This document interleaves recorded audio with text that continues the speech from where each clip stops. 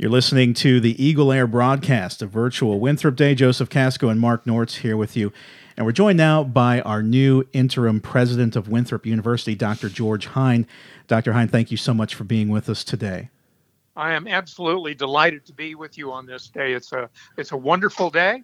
I know we're going to have a good conversation, and I hope a lot of people are listening to Eagle Radio. So I really want to take this opportunity to allow you to, introduce yourself a little bit to our community, because you really haven't gotten that chance as the campus has been shut down right at about the time you were just getting started in your new position. Tell us a little bit about how you've come to Winthrop, because I know I've heard you talk about how you kind of had the school, your eye on Winthrop and was thinking about it as a place you'd like to be for some time now. Absolutely, and I appreciate the question, and you are precisely right. I've had kind of my eye on Winthrop for many years. In fact, way back, it seems like now, in 2012, I applied for the president's position. At that point in time, I was the provost and executive vice president for academic affairs at the College of Charleston. And I was aware of what President DeGiorgio was doing at the university, was very excited about it. I knew he was retiring and was kind of moving into that new phase of his life. I applied for the president's position, interviewed, and then circumstances kind of intervened. We had two daughters that were in high school, and most relevant, my wife's father was having some serious health problems and eventually passed away. So I actually pulled out of the search at that point in time. But since that point of time, I went on to become president at a university in Michigan, and then I worked as in a couple of administrative jobs in Tennessee. And then when this opportunity came up, I thought, well, I know a lot about Winthrop. I have a passion for its mission as a liberal arts and teaching institution, comprehensive institution. And I was, what's the right way to put it? I think the timing was just right, because I had quite literally retired for a few months. And then this seemed like a terrific opportunity to come and contribute to Winthrop. Little did I know that within the first couple of weeks, we would be closing down the residence halls, sending all of our students home, and asking our faculty to teach remotely. That came as a bit of shock, I think, to everybody, but it was certainly necessary for the safety of everybody. Nonetheless, I feel very invested in the history and the wonderful Eagle spirit that I have encountered during these 8 weeks on the job. You said you've only been here for 8 weeks, and one of the things that people always tell us is when they walk onto the campus, how that just grabs them, and it's very inviting and it feels like home. Seeing we're doing this virtually, and normally we would meet people one-on-one during Winthrop Day. What would you tell a prospective student and their parents too? What makes Winthrop the place to be? Winthrop is really an outstanding institution. Certainly, it's been in existence since the 1886.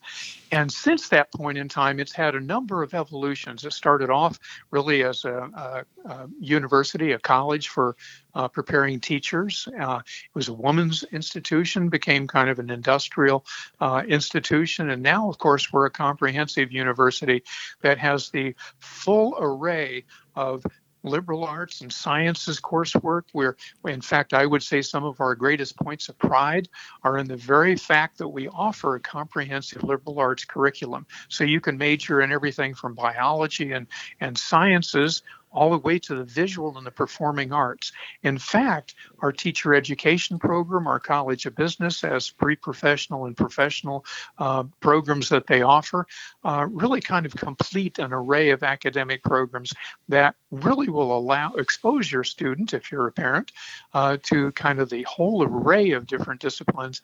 Most importantly, all of those programs and all of our faculty are committed to encouraging students to find their passion. And by way of finding their passion, we want them to find a discipline, a major that excites them, that they can get involved in, that wants them to come back to school for more.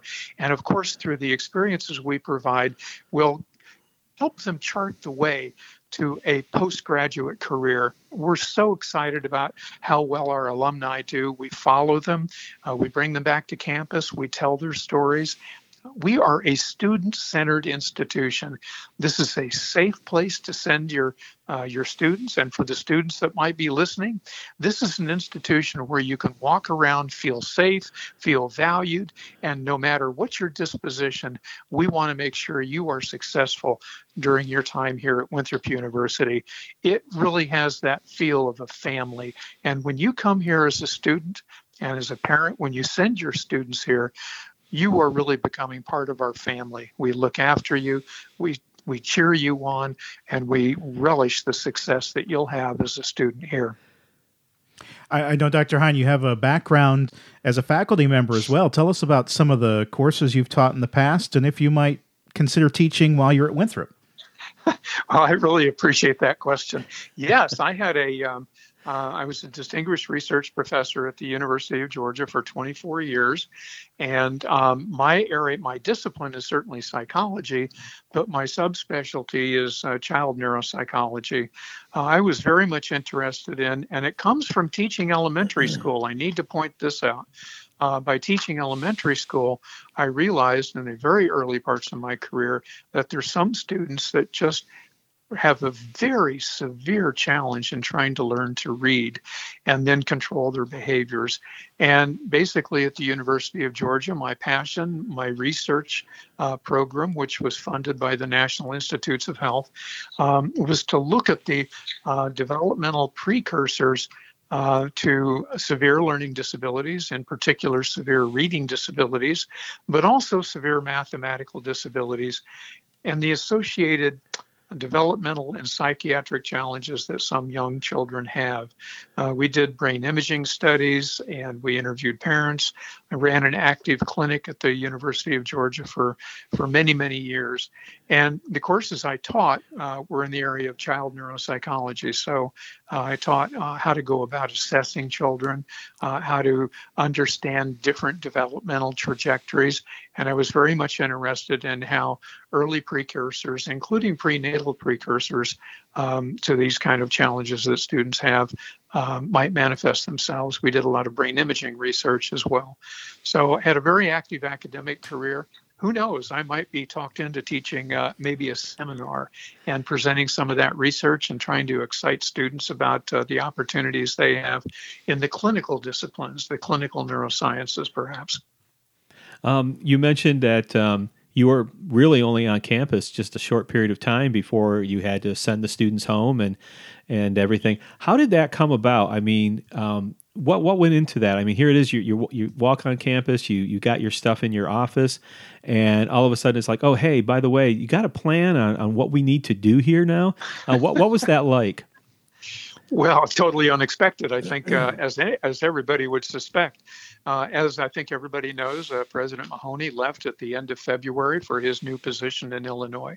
I came on board. My first day at work was March 2nd. And really, by the end of that week, we were among the leadership team, which would be all the vice presidents, the provost, the CFO. We were already then talking about this coronavirus and the impact it might have.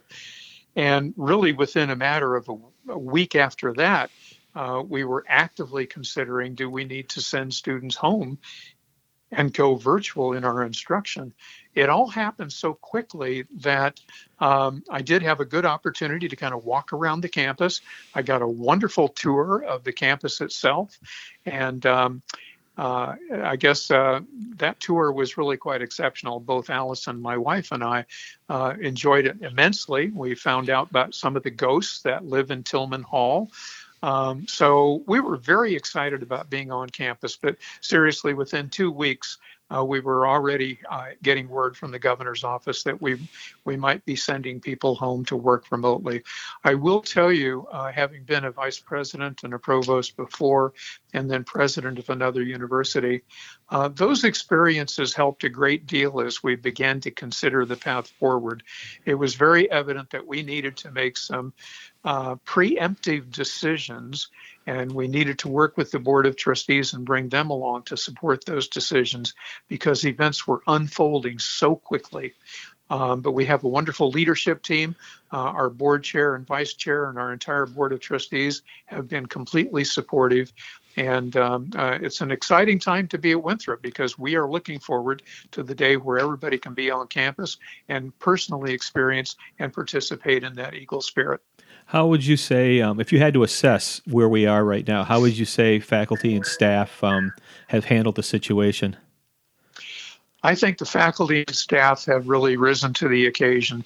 I think it's safe to say that many of our faculty and many of our staff had never worked remotely and probably never really had entertained seriously that opportunity.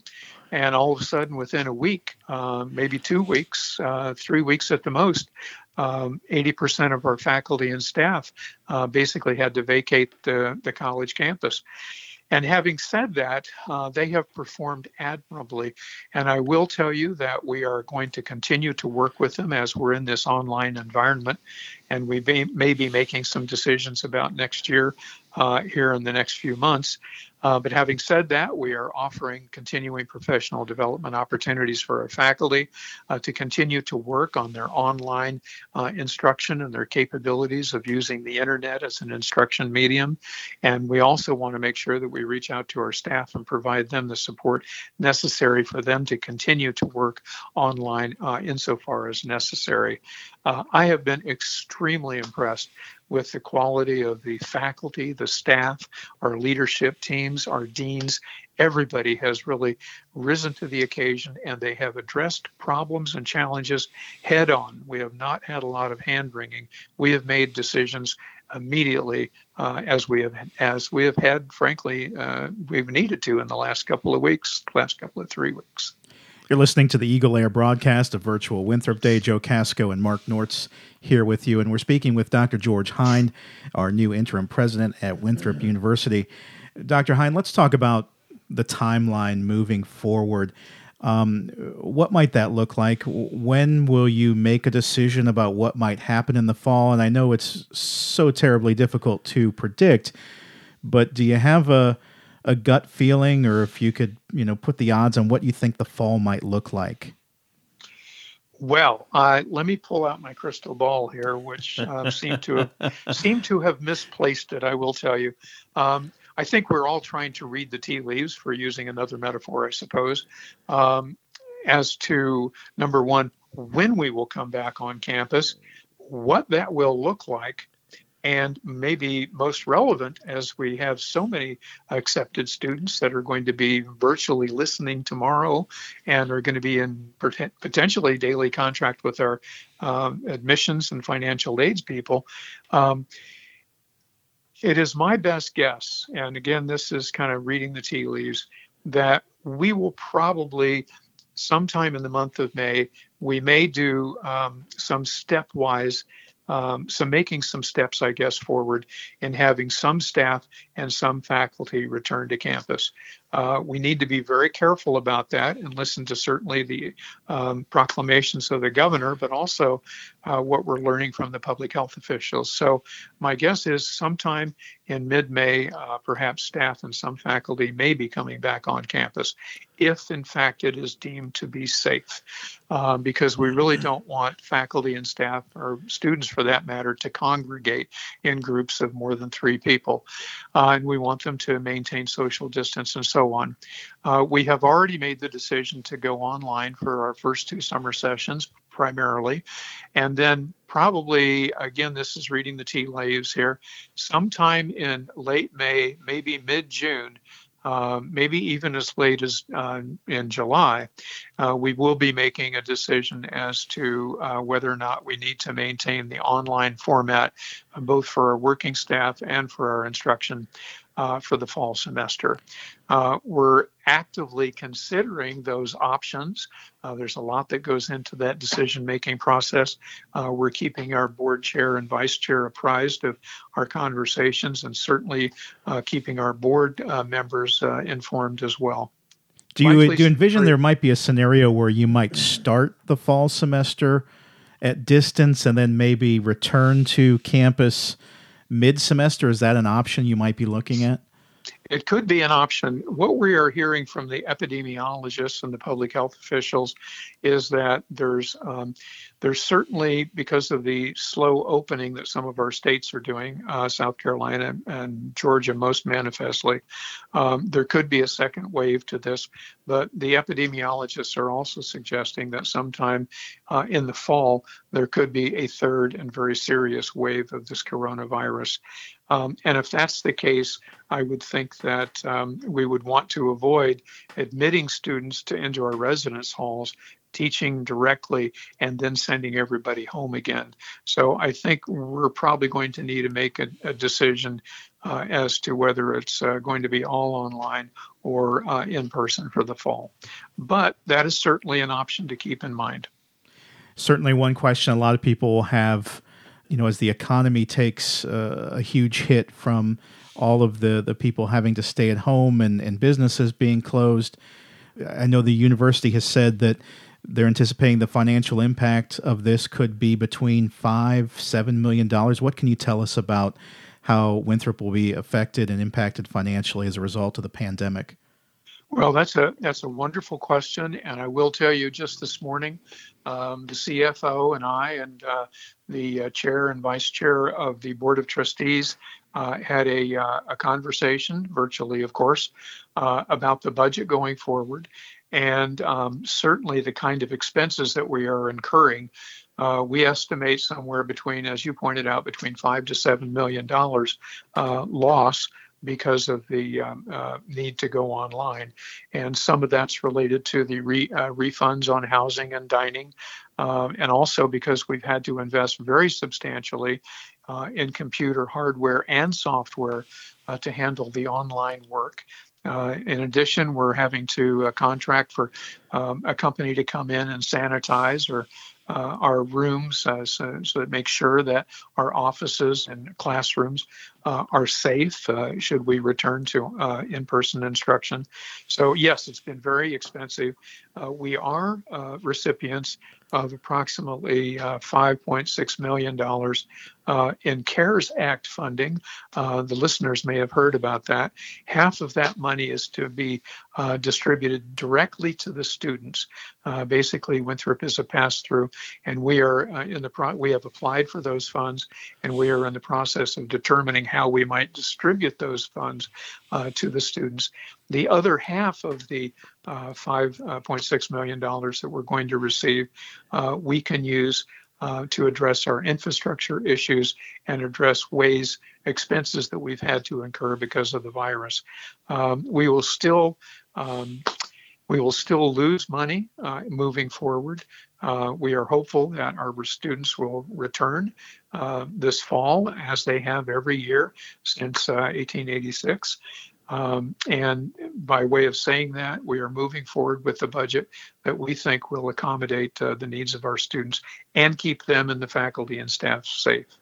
One of the other things that we've been hearing a lot about from students, there's some concerns and everything about, this was my last year, I worked really hard. What about commencement? What's going to happen with that?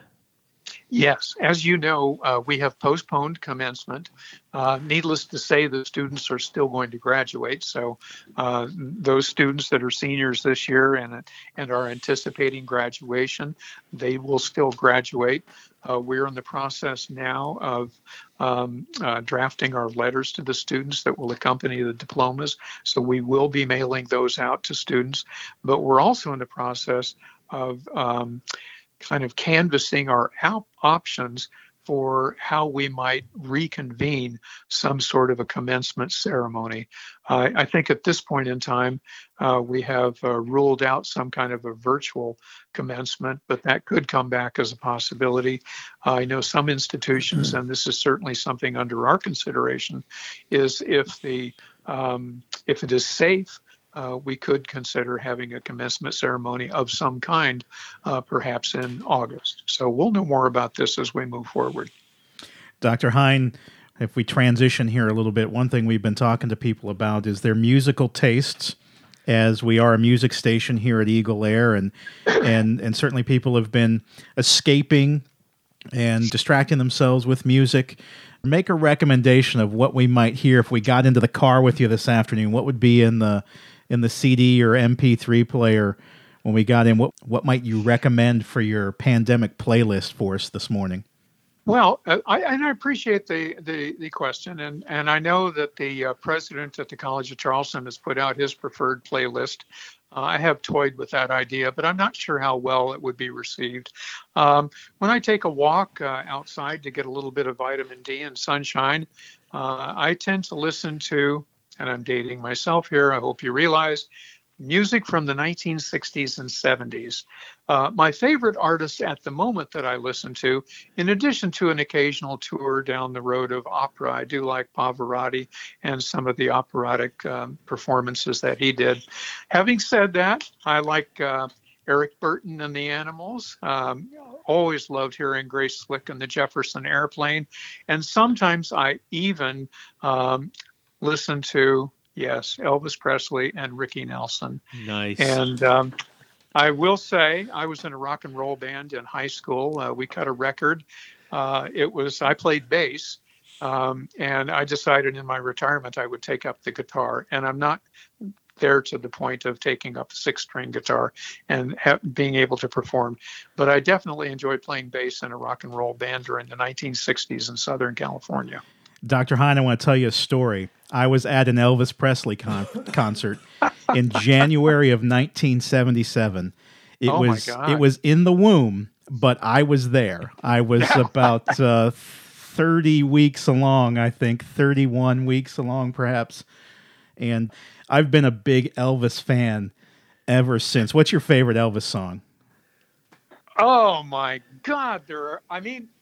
I liked it when in the early part of his careers when he had more of a bluesy, blue suede shoes kind of look to him, and not so much about his later years. I have to say the first one I remember, I'm not saying it's my favorite, is "You're Nothing But a Hound Dog." I was pretty young when that came out, but boy, that really seemed to. It painted the moon as far as I was concerned at that point in time. A lot of people, when we ask them, how do we pick just one song? But, you got a favorite, Mark?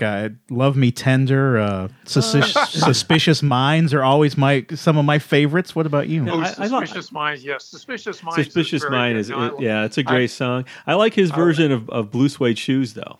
Yeah, I think he was in my view, he was at the peak of his beginning career then, and that was absolutely fine. I will tell you, I do listen to a number of other artists. Certainly, I like Cream. I like Eric Clapton, and there's a number of other artists I like. Anything that has a blues twist to it, I really enjoy, because that's basic. We started playing surf music in high school, and then we migrated into kind of blues and hard rock. So that's kind of my span of expertise. Yeah. What was the name of your band?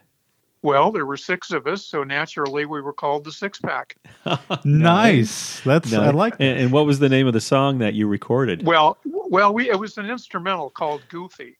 And it was it got played, and it played pretty well in Southern California, but it was basically surf music. So if we went on YouTube or Google, would we find it? I don't think so, but it is a hit. But it is a hit among the people who collect GarageBand records. Well, we did notice that you had a guitar in the background in some of your video messages that you shared with the campus. So since we know you said you're trying to pick it back up, we'll have to ask you to play a few bars for us the next time we speak to you. So now I'm so you worried. better use this time to practice. To stop crunching the numbers for a while and practice a little bit. But that sounds like a plan. Dr. Hine, thank you so much for your time today. We really appreciate it. Well, I appreciate your taking the time, and I want to say to all a big welcome and shout out to all the students and parents that are listening. That was Dr. George Hine, interim president of Winthrop University. You're listening to the Eagle Air broadcast of Virtual Winthrop Day.